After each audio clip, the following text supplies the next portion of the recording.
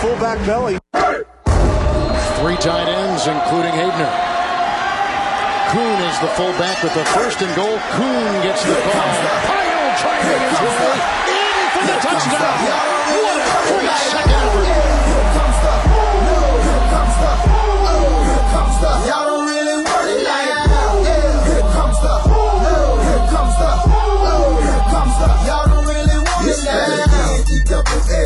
I said so. Hey everybody, and welcome to episode number 50. We're here, Roman numeral L, the third season of the Fantasy Fullback Dive, brought to you by the good people at the Roto Street Journal, paving your way to fantasy glory. Your lead blocker in your quest for dominance this fantasy season. We're actually on our way into week 11. The playoffs are 3 very short games away, unless you're in some sort of weird league where you're not in a 13-game season or whatever. But I know it's creeping up fast. In my league, the trade deadline just passed, and we actually had extended ours for a week, so most people's probably already over. This is when you're hunkering down with what you got. You're trying to win these last, a lot of you are probably in I got to win 2 in the next 3 to get in, something like that. Some of you have to win out. Some of you are just defending your territory. Listen to us. We're going to point you in the right direction. I was going to say nudge, but we're not going to nudge anybody in. We're going to forcefully push you where you need to go. Right. And I, of course, am your host, Nat the Truth Jones. Fighting off a little bit of a cold, but I'm here. I'm fighting. I'm getting the snap count up. I don't care. I'm not going to let down my fantasy owners. And with me, as always, the Wolf of Roto Street himself. Wolf, how you doing?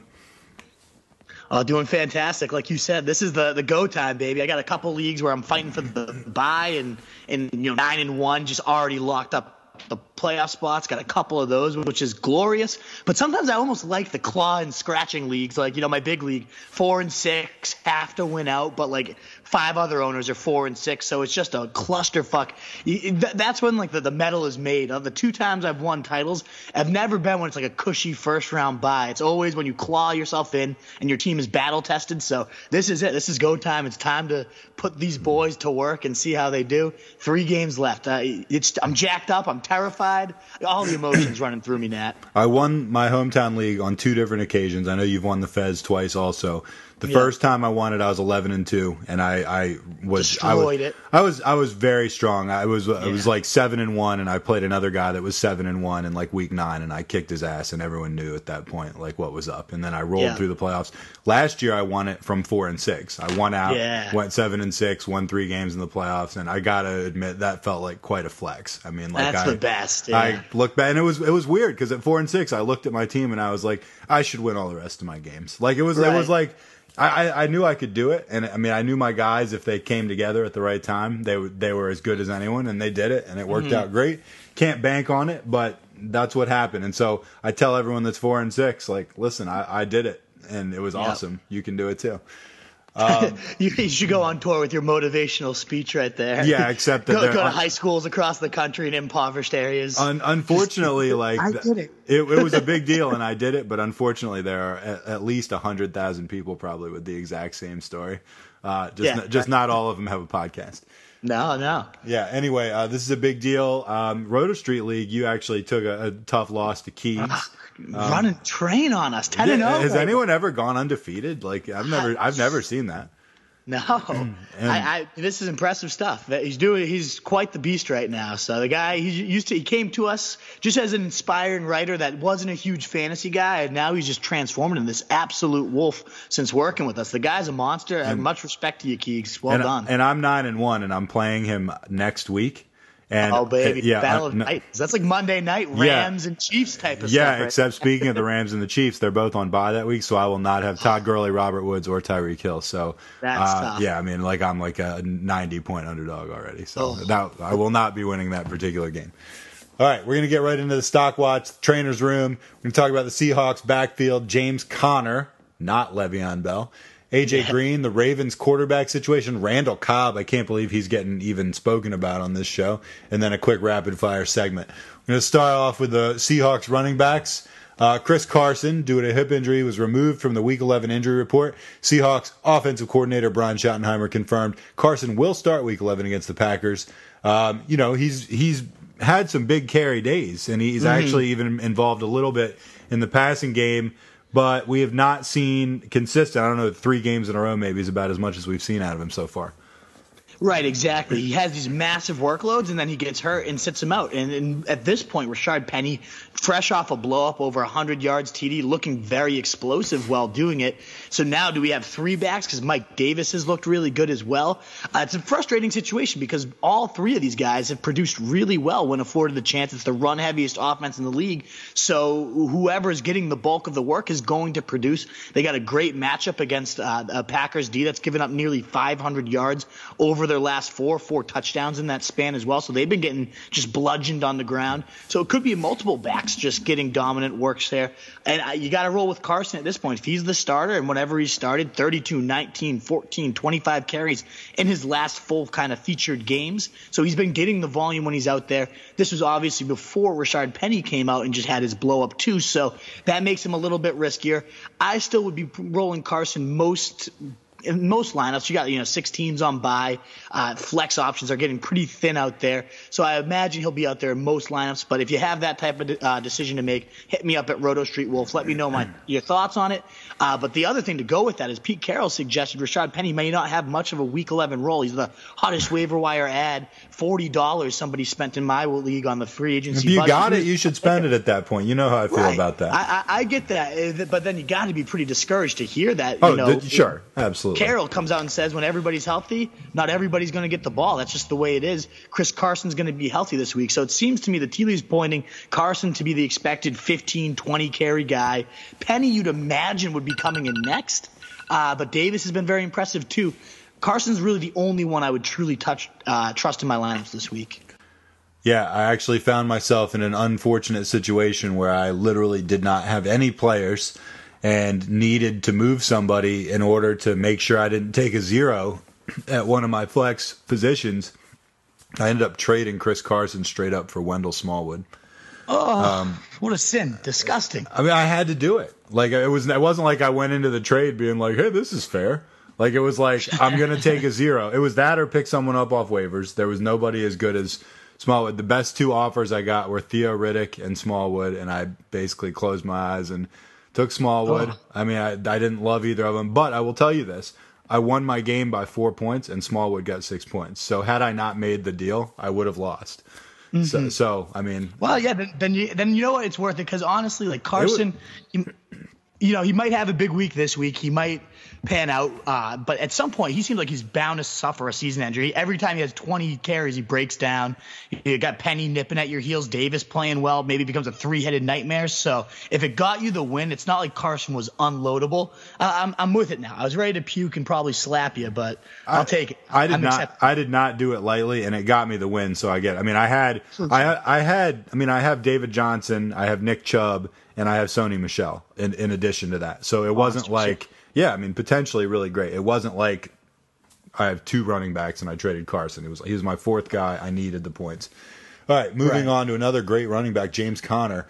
Updating an earlier report, James Conner, due to concussion protocol or after concussion protocol, was a full participant at Wednesday's practice. Good news for Conner owners. Absolutely, yeah. Le'Veon Bell, obviously, we talked about on our Monday Stock Watch, not coming back. So it's the James Conner show here on out. He's fully cleared. There's kind of rumblings. He wasn't even concussed in the game. Doesn't matter at this point. So you roll out James Conner, obviously, as expected. Tougher matchup against Jacksonville, but there's no matchup that this guy can't handle. So involved as a receiver and a runner. Great news to hear that. The only reason I also wanted to bring this guy up, though, was Jalen Samuels, the running back behind him. Mike Tomlin keeps singling this guy out lately, saying that the arrow's continually pointing up on this guy. He was the first one in when Conner got knocked out with the concussion in the Thursday night game. Guy saw 5 carries, 4 targets, found the end zone in that Thursday night game. And the reason why he's so intriguing, not just because he's a handcuff, but on Yahoo leagues, he's a running back and tight end eligible guy. So let's say something ever happened to James Conner, and he did suffer a multi-week injury or, God forbid, a season ender, this guy would be the Steelers' workhorse, and you could put him into your tight end spot. So at this stage, when we're almost all the way through bye week hell, there's not really much higher upside in terms of stashing. As just a handcuff alone, the Steelers' running back situation is glorious. But if you could put it in your tight end spot, would be just legitimate cheat code Marquise Colton a few years ago style status. So keep that guy in mind. Jalen Samuels for the Steelers, only 9% owned, a deep sleeper that could really pan out for you. Jot it down, folks. AJ Green. I actually tried to trade for AJ Green before the trade deadline with a couple people, hoping I could have him blow up in the playoffs, but they all turned me down. Bengals coach Marvin Lewis says he hopes to have AJ Green toe injury. Well, he's had toe injuries before. That's for always Sundays, a little nagging. Yeah, yep. I hate that shit. Sunday's game against Baltimore. I missed the old AJ Green, Steve Smith back and forth Baltimore Bengals games. Right. I'm interested to see what Green's going to do this week because the Bengals defense has been like legendarily atrocious. So they're going to be passing. But you think he's going to be there with the toe? Right, exactly. Just a horrendous. Right, exactly. So, I mean, they might have to play catch-up mode against the Ravens, who will be throwing a lot. We don't know if A.J. Green's officially going to be playing because he was expected to miss at least 2 games with this injury. But this is a shocker, and it's a must-win situation for both teams. So maybe they're going to force him out there. And in a must-win play, if he's out there as a fantasy owner, you're playing A.J. Green. Just obviously he's a monster target hog beast and one of the past heaviest offenses in the league. And like you mentioned, their defense is so bad, even with Marvin Lewis taking over the reins again. It should be putting up their points in terms of the Baltimore side of the ball. So, yeah, if A.J. Green's out there, you're rolling him out, even against a tough Baltimore D. So we'll see what it comes down to the wire. I still don't think he's going to play. I think it's still a long shot. But in a must-win situation, maybe he goes. This is just surprising, the fact that he might even potentially play. I don't think he's going to play, personally. Yeah, probably going to sit. All right, we'll see. Let's talk Joe Flacco and the Ravens quarterback situation. Flacco, they say he's got a hip injury. I heard he was on crutches. Did not practice Wednesday, and according to the Athletics, Jeff Zrebiec reporting that the Ravens have, quote, continually mentioned, unquote, Robert Griffin III as a candidate to start this week. Do you buy that?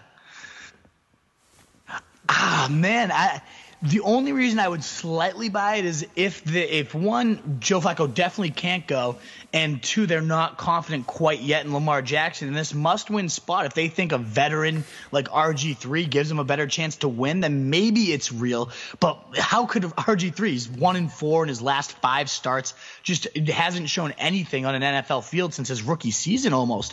So how could you potentially trust this guy with your season on the line, other than the first-round rookie that you drafted that's flashed his athleticism time and time again? The offense has moved well when he's on the field, Lamar Jackson. So I don't buy it. But either way, whoever is the starter, whether it's Flacco, whether it's Robert Griffin III, whether it's Lamar Jackson, who I'm hoping for, he has the highest ceiling of the 3, any of the 3 are almost locks to be in lineups, especially for bye week films, because of how bad Cincy is, giving up the most passing yards in the league, the second most rushing yards in the league, just getting dominated in every single facet of the game.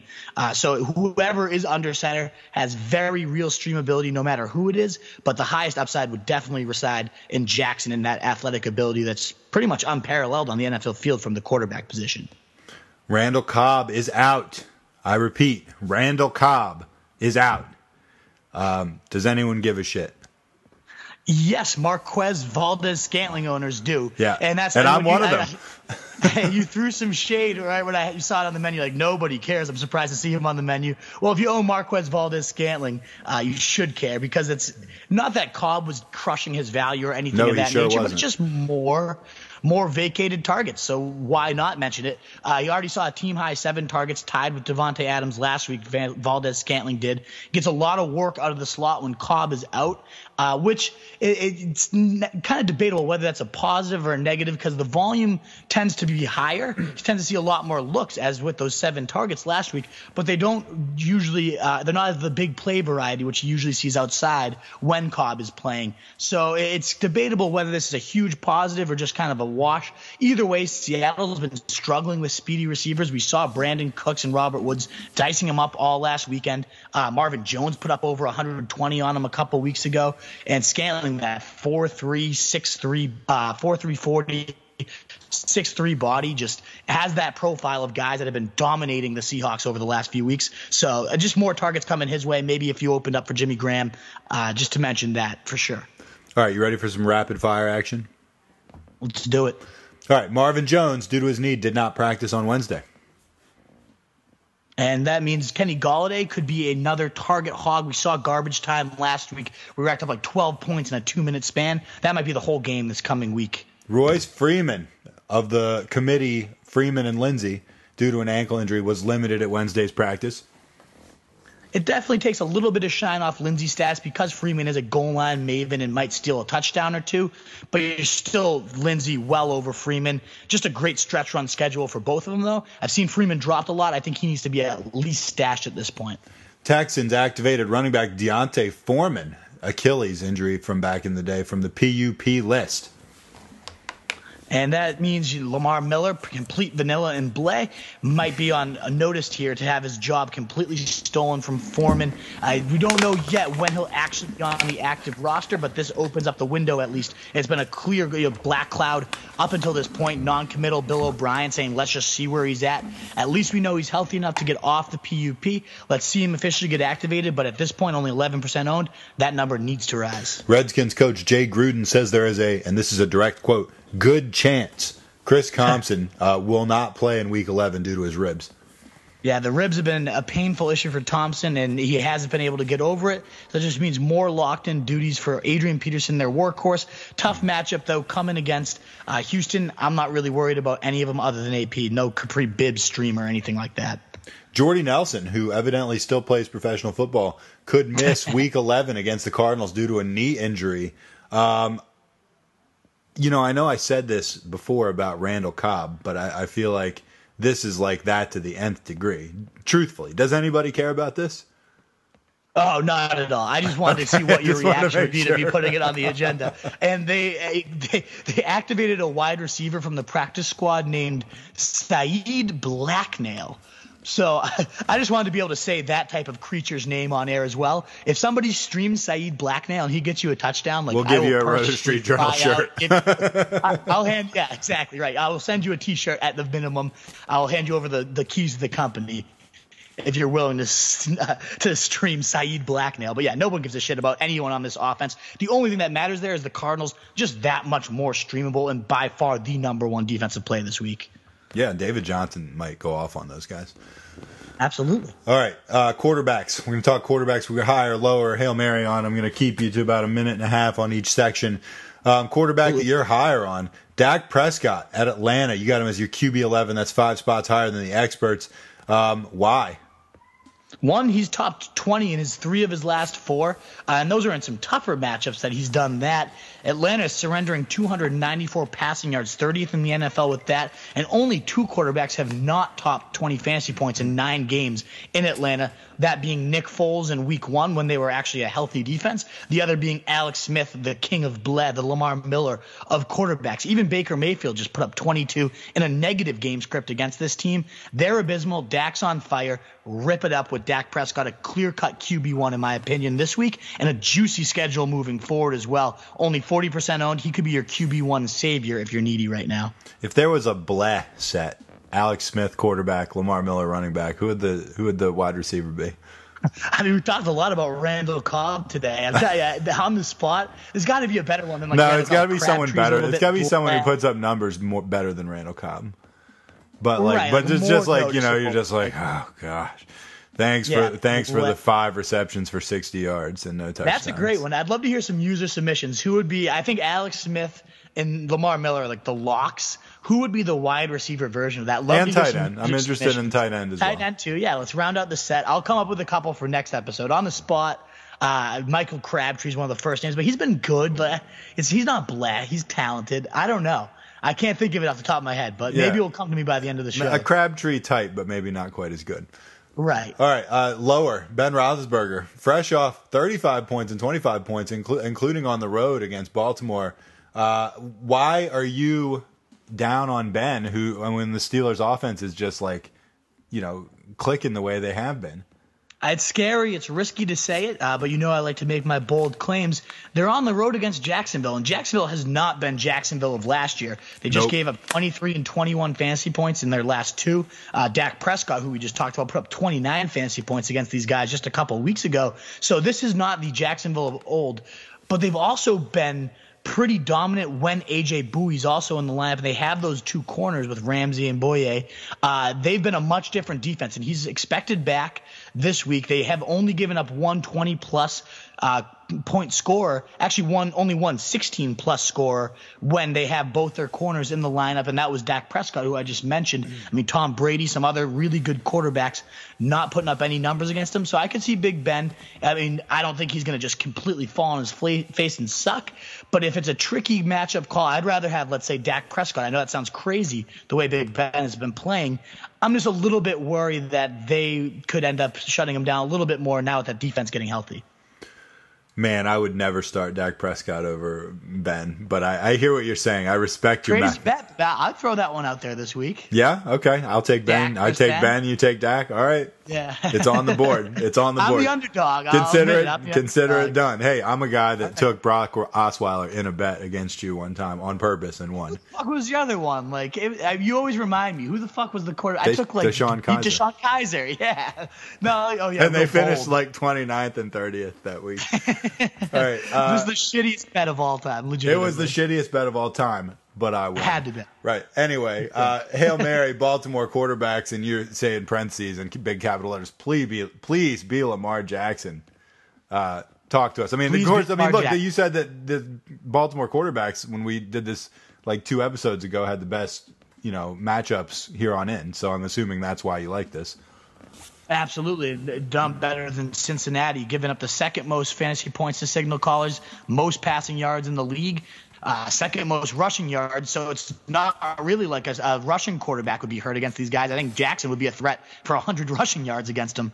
So whether it's a passing quarterback like Flacco slinging it deep, whether it's RG3, who that might make me a little nervous, but still streamable if you're completely desperate. But my top bet would hopefully be Lamar Jackson. He has that schedule to just go on an epic stretch run tear. If he goes in, blows up Cincinnati, and they're not that case, and then he just faces the easiest quarterback schedule the rest of the way. He's got the legs, athleticism, and the firepower around him to be a season changer. So that's what I'm really hoping happens. That's the ideal gameplay situation.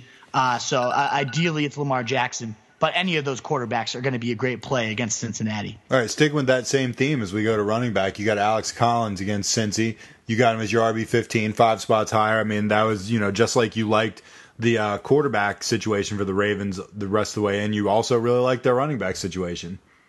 I know, as I mentioned, second most rushing yards in the league in addition to the most passing yards. So they're going to get destroyed every which way. We just saw Kamara and Ingram combine for 4 touchdowns against this team. They give it up in the passing game to running backs, but especially on the ground, too, against bruisers like Collins, who's been playing surprisingly well, has this gross stigma about him, but the RB19 on the season, he's topped double digits in 3 of his last 4 games, 5 of 8 on the year. Really hasn't been as bad as I think people make him out to be. And he's definitely obviously helped with positive game flows when the team can get up big and he bleeds the clock. And that should happen here against a horrendous Cincinnati defense. I think he gets in at least twice this week and just sparks a massive stretch run. I'm a really big fan of Alex Collins here and down the stretch with the easiest running back strength of schedule. We've seen how that's been panning out for other guys so far. I think Collins is the next one to benefit greatly from it, and it starts here against Cincinnati. Marlon Mack against the Titans, the newly revitalized Titans who kicked the living shit out of the Patriots on Sunday. Marlon Mack, the RB20, 5 spots lower than the experts is where you are on that. I mean, again, this seems like a tough defensive matchup to be ranking Mack anywhere near the top 20 or anywhere near the top 15, anything like that. I think visions of those 27 and 30-point days are just still dancing around fantasy owners' minds. But as I've reminded you since they happened, this guy's the ultimate sell high. Those were the legitimately perfect game scripts against awful teams with awful run defenses. They got up huge and bled out the clock. That was the ideal situation for Mack. We saw in a more contested game against Jacksonville this last week, Mack kind of to what I expect him more to be, a meager 6 fantasy points, mediocre usage, and I think it's going to be even tougher sledding against a Tennessee team that's giving up the second fewest fantasy points to running backs right now and just playing much better ball on the offensive side than Jacksonville. Maybe the Colts even get down big and it becomes a Hines script. I don't like Mack at all. I already been telling you to sell this guy high. His value is going to keep going down by the week. If you can get rid of him still for low-end RB1 value, which is how he's getting ranked right now, somehow above Collins on this week, I would sell him immediately if you're still able to. Hail Mary, give me a couple real quick. Well, does Chris Carson count? I know we talked about him. He's ranked as the 43rd. Oh, that's nuts. That's crazy. He's below Penny. If he plays, he's a top 20 guy. 15, maybe. Exactly. I have him at top 24. He's below Penny and Davis. I imagine this is still experts catching up to the news, and now that he's cleared to start, this will start to shake off. But against a soft Packers D, again, 482 yards, 4 TDs in their last 4 games. They've been getting destroyed. So if he counts, he's only 30% started at the moment. I think it has to be closer to 100%.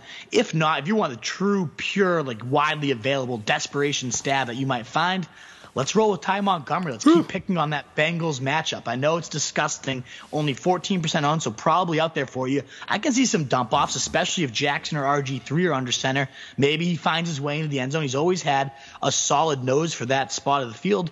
I think sneaky 10-plus fantasy point upside here for Ty Montgomery. Maybe he becomes that must-add waiver wire guy of the week. It's just, again, the second most rushing yards, lots of receiving yards to backs. The line fully back and healthy now. I can see Montgomery at 14% owned. If you're completely desperate, there's the Hail Mary play right there. All right, going to wide receivers, Amari Cooper against the Falcons. Seems like a juicy matchup, and it seems like the Cowboys, even though I don't love their offense, seems like they are really overly committed to throwing to Cooper. And he's your wide receiver 15. Yeah, That's absolutely. 5 spots above the experts. I mean, sell it, but I don't think you need to because I get where you're coming from.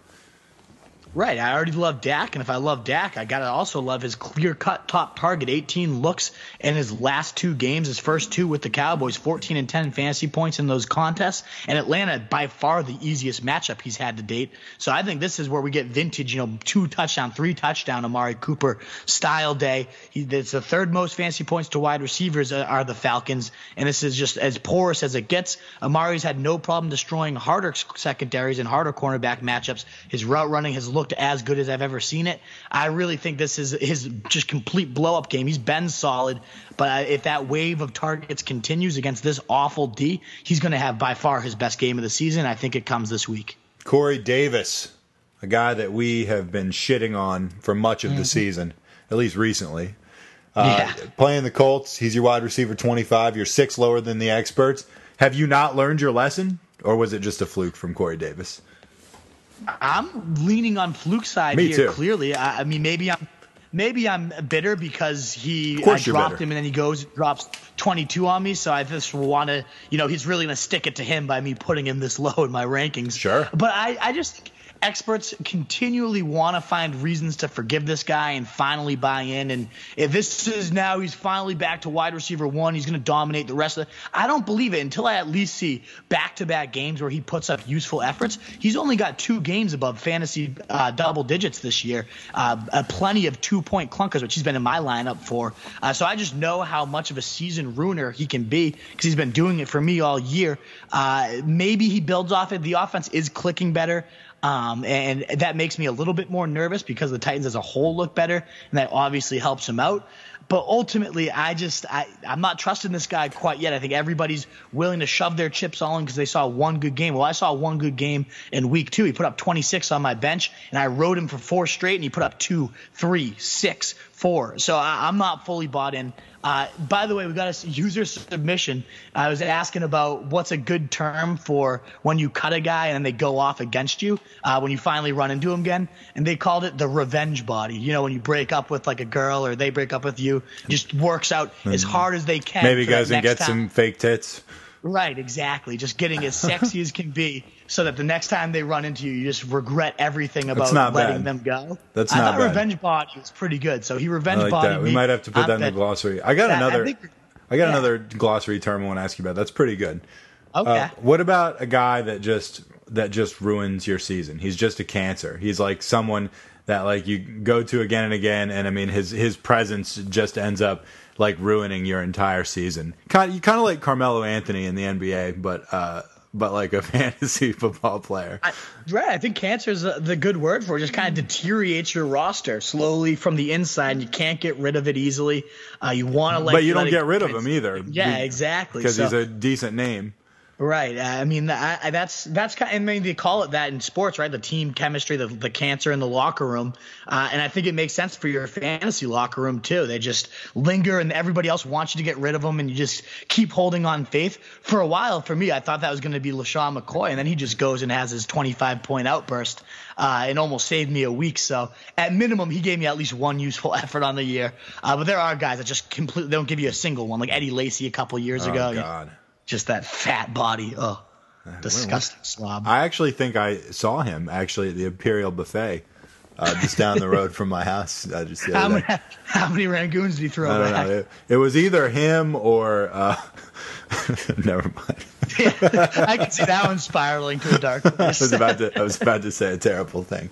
All right, Hail Mary for wide receivers. You got a minute? Give me a couple. We got Josh Reynolds and Dante Moncrief as the two I want to cite. Reynolds spikes up from 2% owned to 30% owned in the matter of a day, but it makes sense, obviously, with Kupp gone. He had 2 TDs his last Kuppless game. McVay is constantly raved about his wide catch radius, his ultimate body control for guys of his size. Both of those things amount to huge red zone usage in a game with an over-under insanity of 63.5 is the over-under for the Rams and Chiefs. And honestly, I might hit the over on that. You know me, I always hit the over on you any love bet, the over. but I can see that. I mean, I could see it being 30-30 in the first freaking half of this game. It's going to be a points factory and one of the best red zone weapons for the Rams right now, whose usage is about to go up significantly. I think he deserves to be in lineups in a lot of leagues. And if he's not there for you, a lesser-owned guy, Dante Moncrief, based in Pittsburgh, who's given up the 7th most points to wide receivers, so solidly generous. He's only had 1 goose egg in his last 5, which obviously kills your lineup, but otherwise 19-10, that goose egg, 11, 7.4, 17.3. So he's been kind of blowing up these last few weeks, and I think they're either going to be in catch-up mode or kind of go deep early to build a lead. Either way, it favors Moncrief, who's been the team's clear-cut target. I think both guys make interesting Hail Mary plays this week at wide receiver. All right, tight ends. Everybody was out on Eric Ebron a week ago. Everybody was out. 3 touchdowns later, all of a sudden you're higher on Ebron than the experts. Against Tennessee, you got him right back up there as your tight end 5. The experts have him at 10. Why the flip-flopping?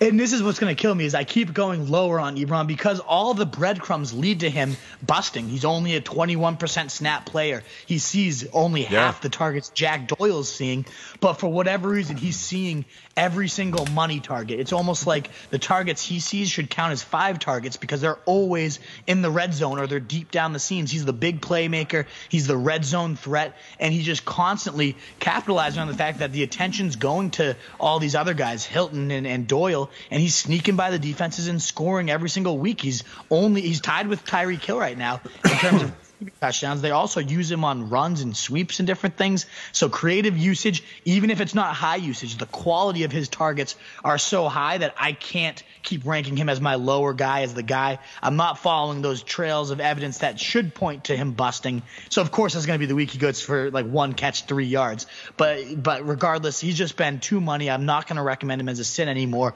And he's my locked in tight end 5 this week. Got to roll him out because of the quality of those looks. I'm pretty sure last week he had 4 touches and scored 3 touchdowns. So, anyway. Right. Insanity.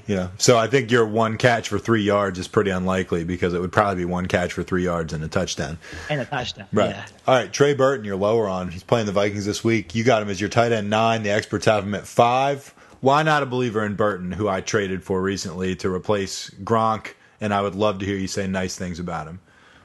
I mean, the nice things are he's been scoring at a pretty hefty rate. I think he's got 4 out of his last 5. He's found the end zone.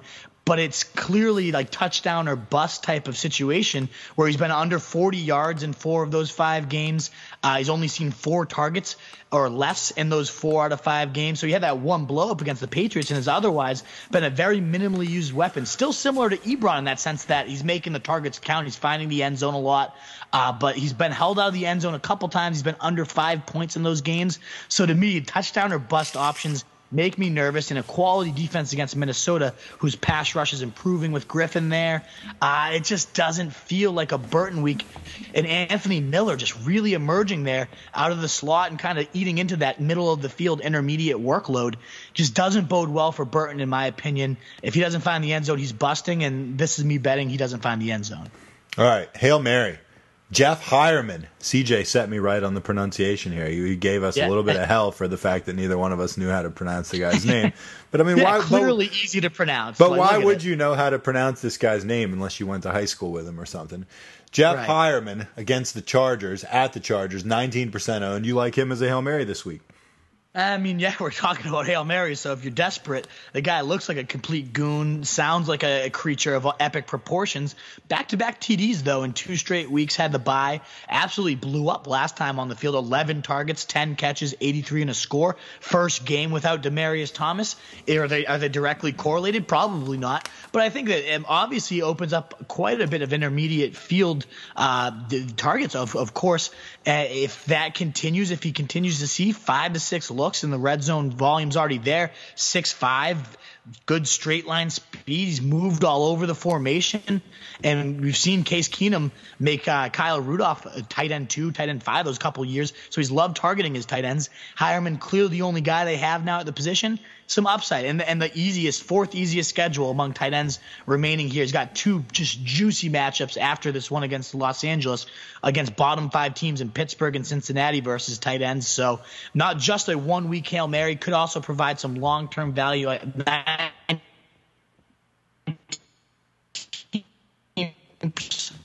Owned. I think he should be. All right. You ready to hit the mailbag? You there? Yeah, I'm here. Yeah, absolutely. All right, you're going off about Jeff Hireman, and all of a sudden the screen froze like you were just like about to take a dump. I maybe lotion up myself thinking of Hireman. Yeah, I know, seriously. All right, let's talk Week 11 mailbag. Real quick, before we get into specific questions, let's talk about weekly payouts. There was a big public debate recently. Rose Street Journal was involved in weekly payouts in fantasy. What do you think? Obviously, some leagues have stuff like, you score the most points this week, you get $50, whatever. What do you think? I personally like it. I was on the side that was advocating for it because I think it spices up each week. I think it incentivizes people to continue to put out their top lineups even when they're out of leagues. So I am a fan. Now, the counter argument against me was, it's like everyone getting a consolation prize. It's a effort trophy, and it doesn't reflect good teams. And I was never arguing that the best team is necessarily getting reflected here. But also, I mean, my 9-1 league where we do get weekly payouts, I've also won that. I think 6 out of like the 9 weeks or 10 weeks that have happened, my buy-in's already paid for. So I do think the best team is getting rewarded right now. If you're constantly blowing up, I think you do deserve those weekly payouts. And again, it's nice to just see your 25 here, 50 here, whatever the payouts are. I am a fan, and it got pretty heated at the Howling Wolf the other night to the point that other people were like starting to stare at our table like, what the fuck are these guys screaming about? I'm a fan. What are your thoughts? I'm with you. And honestly, I'm a big non-believer in the whole everybody gets a trophy thing. I mean, you knew me as a basketball coach for quite a long time, and you know that that's not what I'm all about even a little bit.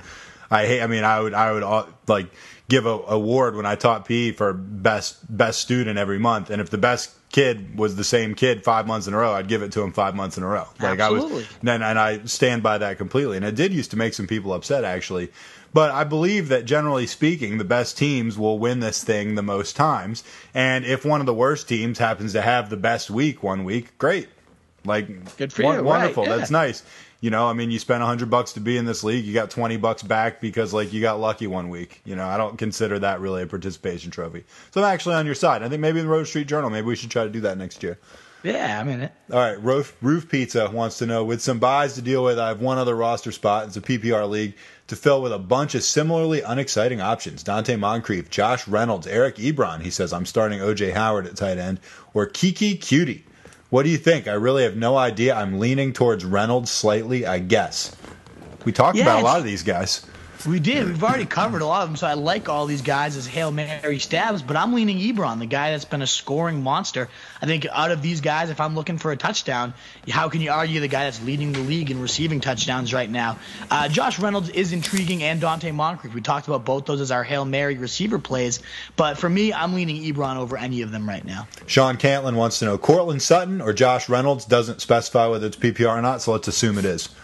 Either way, I'm going to go Sutton. I think he was kind of a long play away. Just missed a big play connection with Keenum from everyone locking this guy no-brainer into your lineups. He's seen a solid 7, 9, 8, 9, just high floor in that sense. And so if and when he starts finding the end zone, it's going to be blow-up central, and I think it starts this week. I'm a big fan of Sutton. James Eichner wants to know, would you trade Joe Mixon for Mike Evans in PPR? He says, I need a wide receiver and have running back depth. What about Mixon and Ridley for Evans and Hooper? I have Burton, but I could use depth. Also, he wants to know, should I trade Mark Ingram for David Njoku and Zach Ertz? Jesus. So it's Ingram and Njoku for Ertz. Oh, Ingram, I was going to say, definitely trade him for Ertz and Njoku if you get the chance to do that. All right. I mean, I'll answer the first one. I mean, yeah, you should trade Mixon for Evans if he has wide receiver, or if he has running back depth and he needs a wide receiver. I mean, it all depends on your needs, right? I mean, if he's solid there and he can pick up Mike Evans, yeah, you should go for it. It's tricky to me, though, because Mixon does come with the 5th easiest playoffs running back schedule, and just like a true workhorse are so rare. I think you can do better than Evans if maybe, and this is how I responded to him, was if you can package Mixon and Ridley and aim for that next tier. If you can get a Devontae Adams or obviously a Mike Thomas or Hopkins, maybe those guys are untouchable. Nobody's going to do that. But Evans has just been, 2 lackluster games in a row. He's been very inconsistent. There's quarterback trauma and drama every single week. So I don't know. The Bucs situation, they throw for 400 every week, so there's going to be passing aerial pie there. But who gets the aerial pie each week has just been, one week it's Humphreys, the next week it's Godwin, the next week it's Djax. And Evans, you'd think at some point would emerge as that go-to guy. He hasn't been there. So sending a valuable asset like Mixon, I think the other thing you have to consider is this other guy a contender? Is he someone you might meet in the playoffs? Because I think Mixon is clearly better, in my opinion, than Evans. I agree that Mixon is a better fantasy player this year. I guess I'm a little right. There's a lot of context we don't know. Yeah. When I hear somebody say I have running back depth, I guess I have to dial it back, because I don't know if that means they have running back depth behind Mixon or if Mixon is like one of a stable.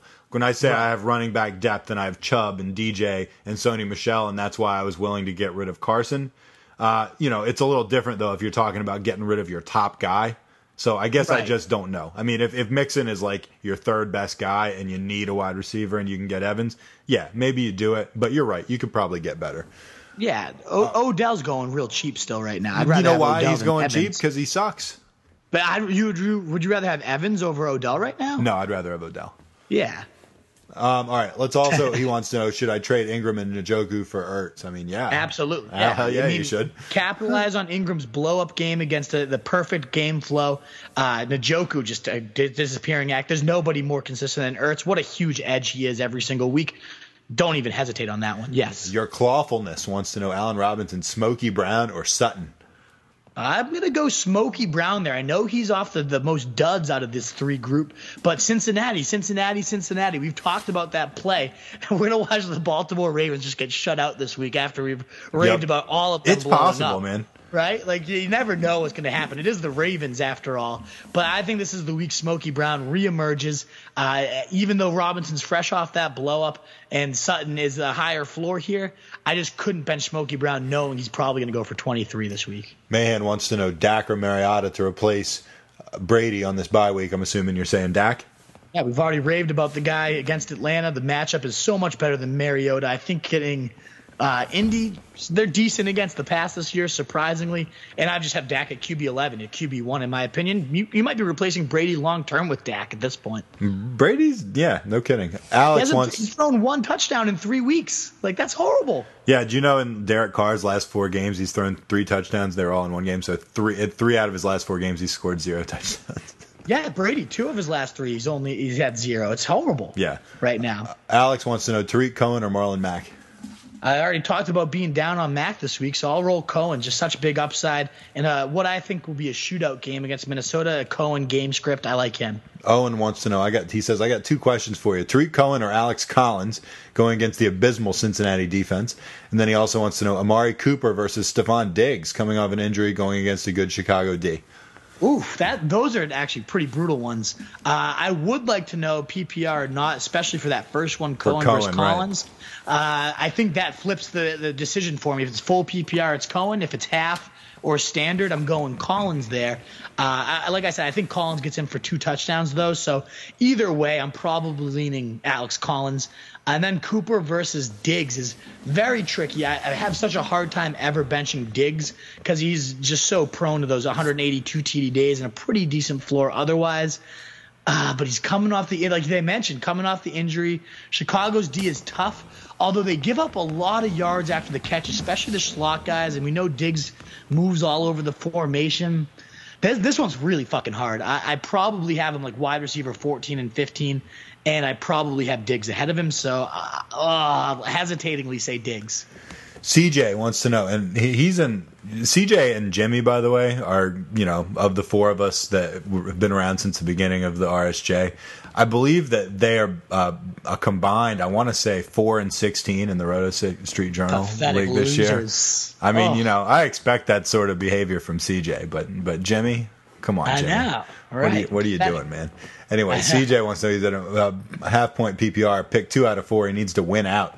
We love that, though. We love the 4 and 6 win out. Yeah, claw on in, baby. Traquan versus DJ Moore versus Dante Moncrief versus Christian Kirk. I don't love those options, but he needs 2 of them to win. He needs to win out. Come on, man. Puke Lie to me, CJ. Tell me something. Maybe. I know. Go ahead. He told me he has Breida and Chubb on bye, so tough running back bye week for him. I got Chubb on bye, too. Man, who am I leaning in this one? This is horrible. It's like... I think I'm leaning towards to pick 2 of these. I think I'm leaning towards Moncrief and Christian Kirk. I think we're going Moncrief and Kirk. Yeah, that's what I would say too. Honestly, the floor is just a little bit higher with both those guys. I think Moore and Traquan come with the bigger blow up potential, but neither one of them are blowing up. They've had like 1 blow up game each, and it's pathetic otherwise. Whereas we've seen at least a bit of consistency out of Moncrief and Kirk. And I love Kirk's matchup, too. They just roasting the Raiders' defense, just getting destroyed week in and week out. Yeah, I go Moncrief Kirk. Last but not least, our boy, Link Clegg from Down Under. Link Clegg, baby. Question, trade Mahomes and Tyreek Hill. Wow, for Big Ben and Mike Thomas. What do you think, man? So that's one of those situations where, like, when you look at strength of schedule and we wrote our guide and all that, you'd think I would pick Big Ben and Mike Thomas. Mike Thomas, the 3rd easiest wide receiver schedule, including a playoff schedule to just get horny over. Big Ben, the easiest playoff schedule for quarterbacks, and he's been kind of blowing up. But then it's just like Mahomes and Tyreek have gotten you there so far. They've been so money together. This is one of those things where you make a move like that because the analytics point to it, and it just ruins your fantasy team chemistry, and the locker room is pissed at you for trading away the godsend of Pat Mahomes. And Tyreek Hill been the godsend too this year. So I stay the course. I keep my guys that I've been rolling with, even if their strength of schedule is worse and all that. Ride the guys who've gotten you there. Stick with Mahomes and Tyreek. And let's face it, Wolf, and this is a good way to end. Everybody, and I mean everybody, loves a good pig roast. Absolutely. Everybody loves a good. Is there a better pig roast in the league this year than Mahomes and Tyreek? I mean, I don't know. Maybe no, there's not. Like Breeze and Thomas. I was going to say Breeze and Thomas is nice. I mean, no, that's the best pig roast there is. And I mean, maybe Kelsey and Mahomes. Right, exactly. What's it called when there's 3?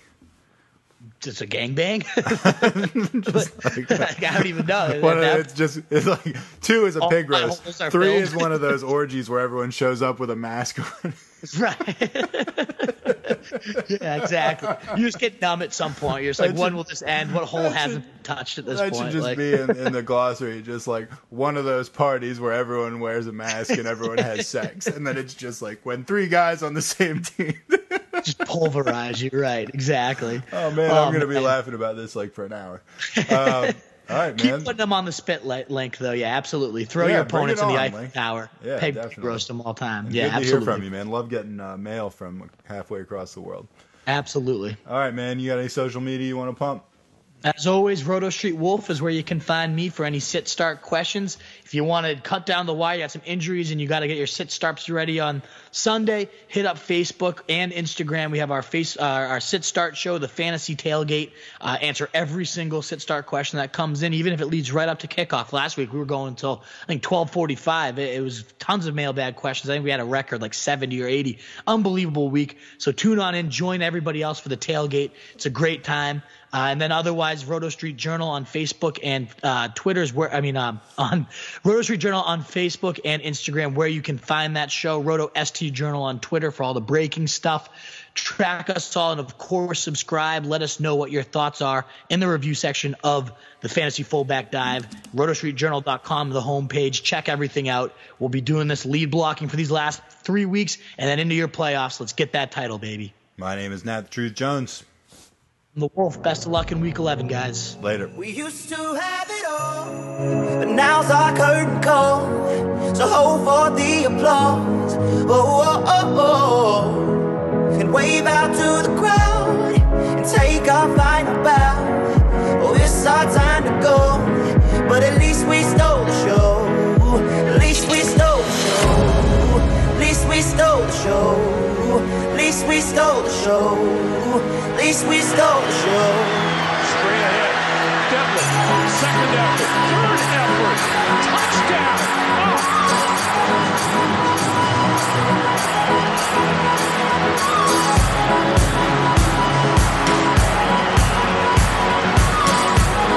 That's pretty awesome. That's old-fashioned football right there, folks.